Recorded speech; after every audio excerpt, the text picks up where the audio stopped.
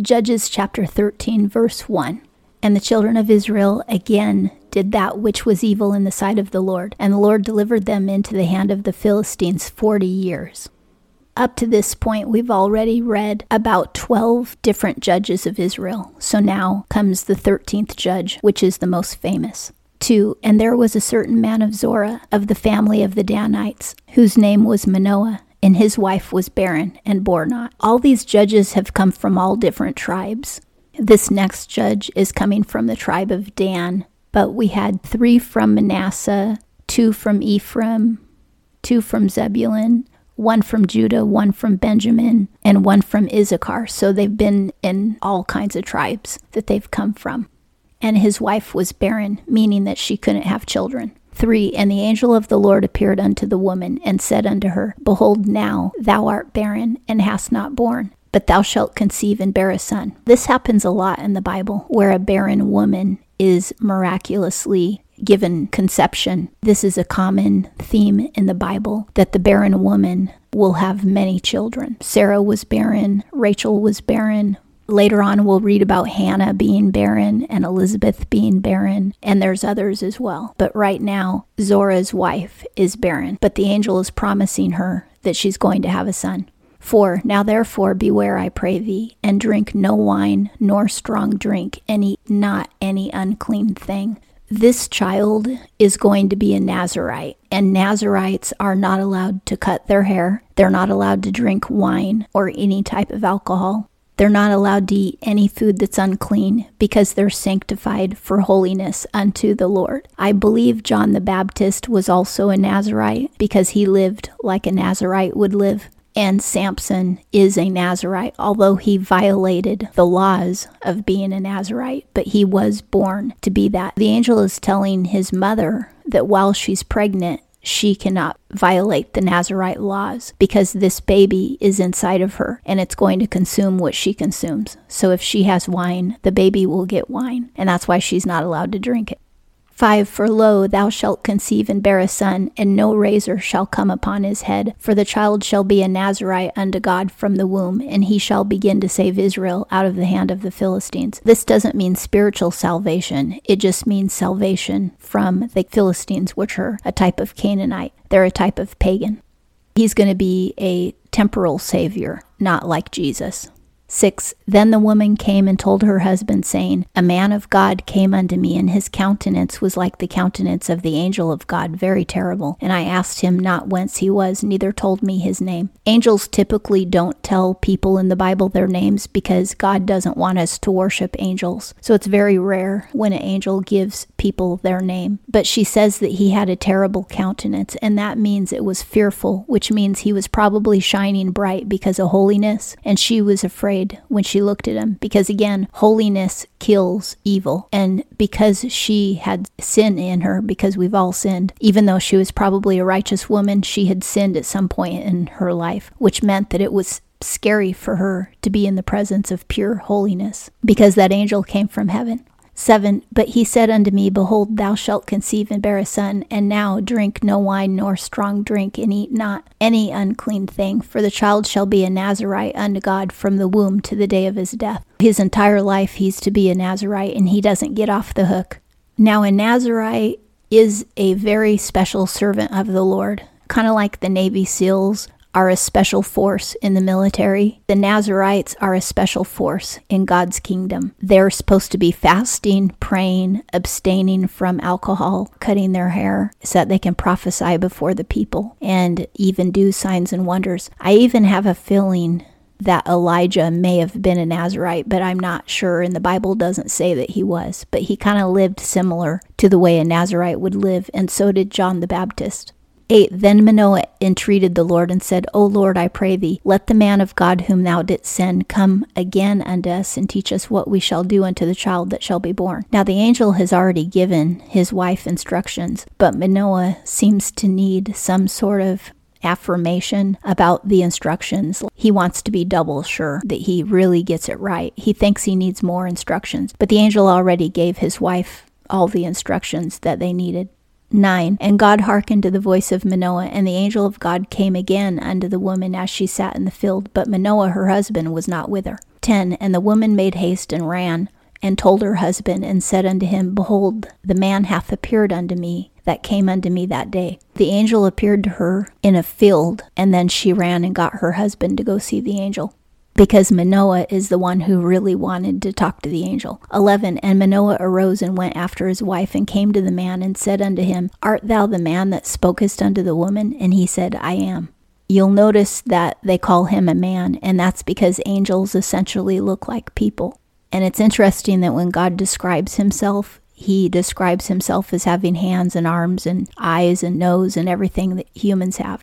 That's another way that we may be created in his image, is that the form that he takes looks like the form of angels and the form of people. There are some angels that look like animals, but the messenger angels seem to look a lot like people.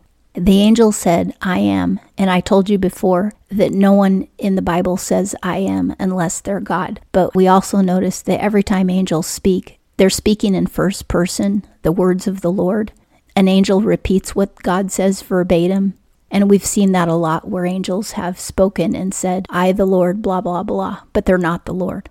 12. And Manoah said, Now when thy word cometh to pass, what shall be the rule for the child, and what shall be done with him? 13. And the angel of the Lord said unto Manoah, Of all that I said unto the woman, let her beware. The angel is saying, I already told the woman on the first visit what she has to do. The child cannot have his hair cut, can't drink alcohol, can't eat anything unclean. 14. She may not eat of anything that cometh of the grapevine, neither let her drink wine nor strong drink. She can't even have grape juice or grapes, nor eat any unclean thing. All that I commanded her, let her observe.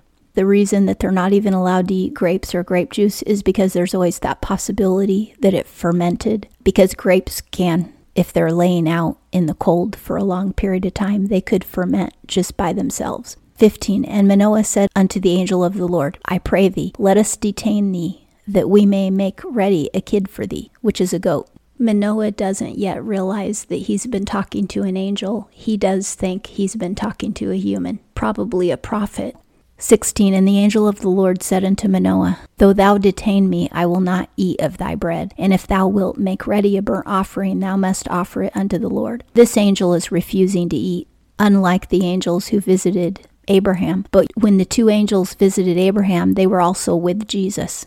Because when they left to go to Sodom, and the Bible said that they were angels, the man left behind under the tree that Abraham spoke to, he called him Lord. So Jesus was with those two angels, and maybe that's why they sat down and ate. But this angel won't do that. This angel is all alone.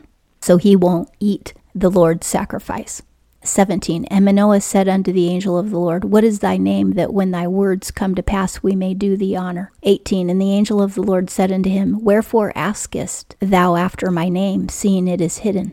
And this is the same thing as saying, my name is a mystery. The book of Revelation says that when we get to heaven, Jesus will give each of us a secret name that's written on a white stone. So I guess he's given angels secret names too. Even when Moses asked God what his name was, God didn't give him a name that anyone on this planet understands. He only gave him 4 letters. YHWH.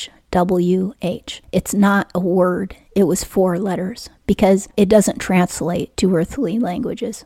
The angel is saying, no, I'm not going to give you my name. 19. So Manoah took the kid with a meal offering and offered it upon the rock unto the Lord. And the angel did wondrously, and Manoah and his wife looked on. 20. For it came to pass, when the flame went up toward heaven from off the altar, that the angel of the Lord ascended in the flame of the altar, and Manoah and his wife looked on, and they fell on their knees to the ground. Remember when Gideon made a sacrifice and the angel touched his staff to it, then it went up in flames and was consumed by God? Well, this time the angel doesn't have a staff apparently, and this could be a totally different angel, but he actually goes up in the flame that Manoah started and ascends to heaven through that flame.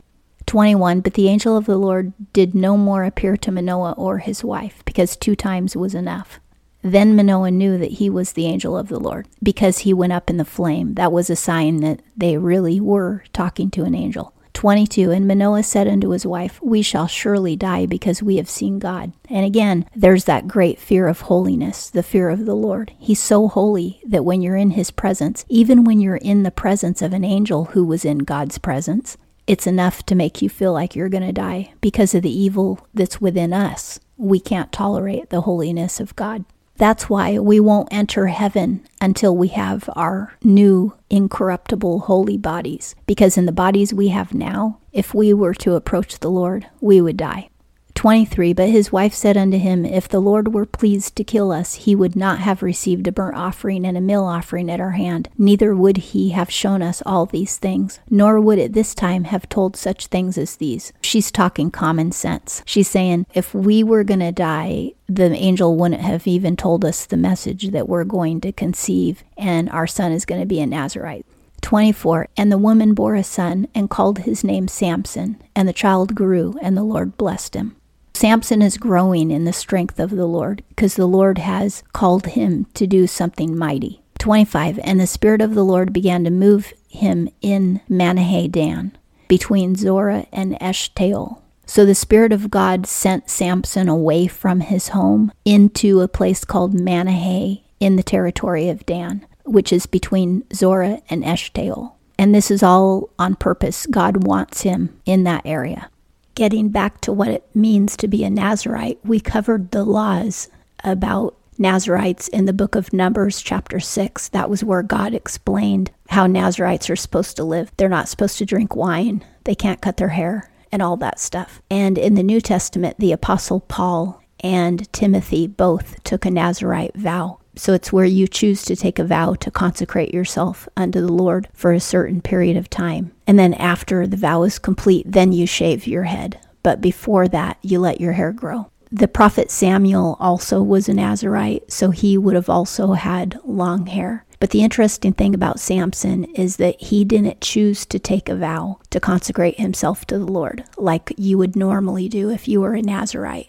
God actually appointed him to be a Nazirite before he was even born. This explains why Samson's heart was never in the holiness aspect of being a Nazirite. He enjoyed the strength and the fame and being able to kill his enemies, but he didn't care anything about drawing near to the Lord and consecrating his life unto the Lord. That explains the source of a lot of his trouble. And that concludes Judges chapter 13.